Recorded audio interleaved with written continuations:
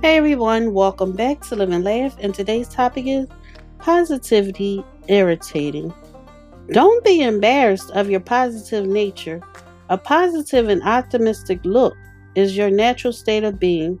It is who you really are. Make a promise to yourself to no longer shrink back your positive nature in the face of negative people. If your positive perspective upsets or annoys others, that's an indication of their own unhappiness. It has nothing to do with you. Positivity feels uncomfortable and even irritating to them because they are so used to how negativity and pessimism feels. It's how they're used to seeing things. They believe that they're just being realistic. However, just let them be and see through and rise it above it. Thank you for listening. If you know anyone that could benefit from this, please go ahead and share it.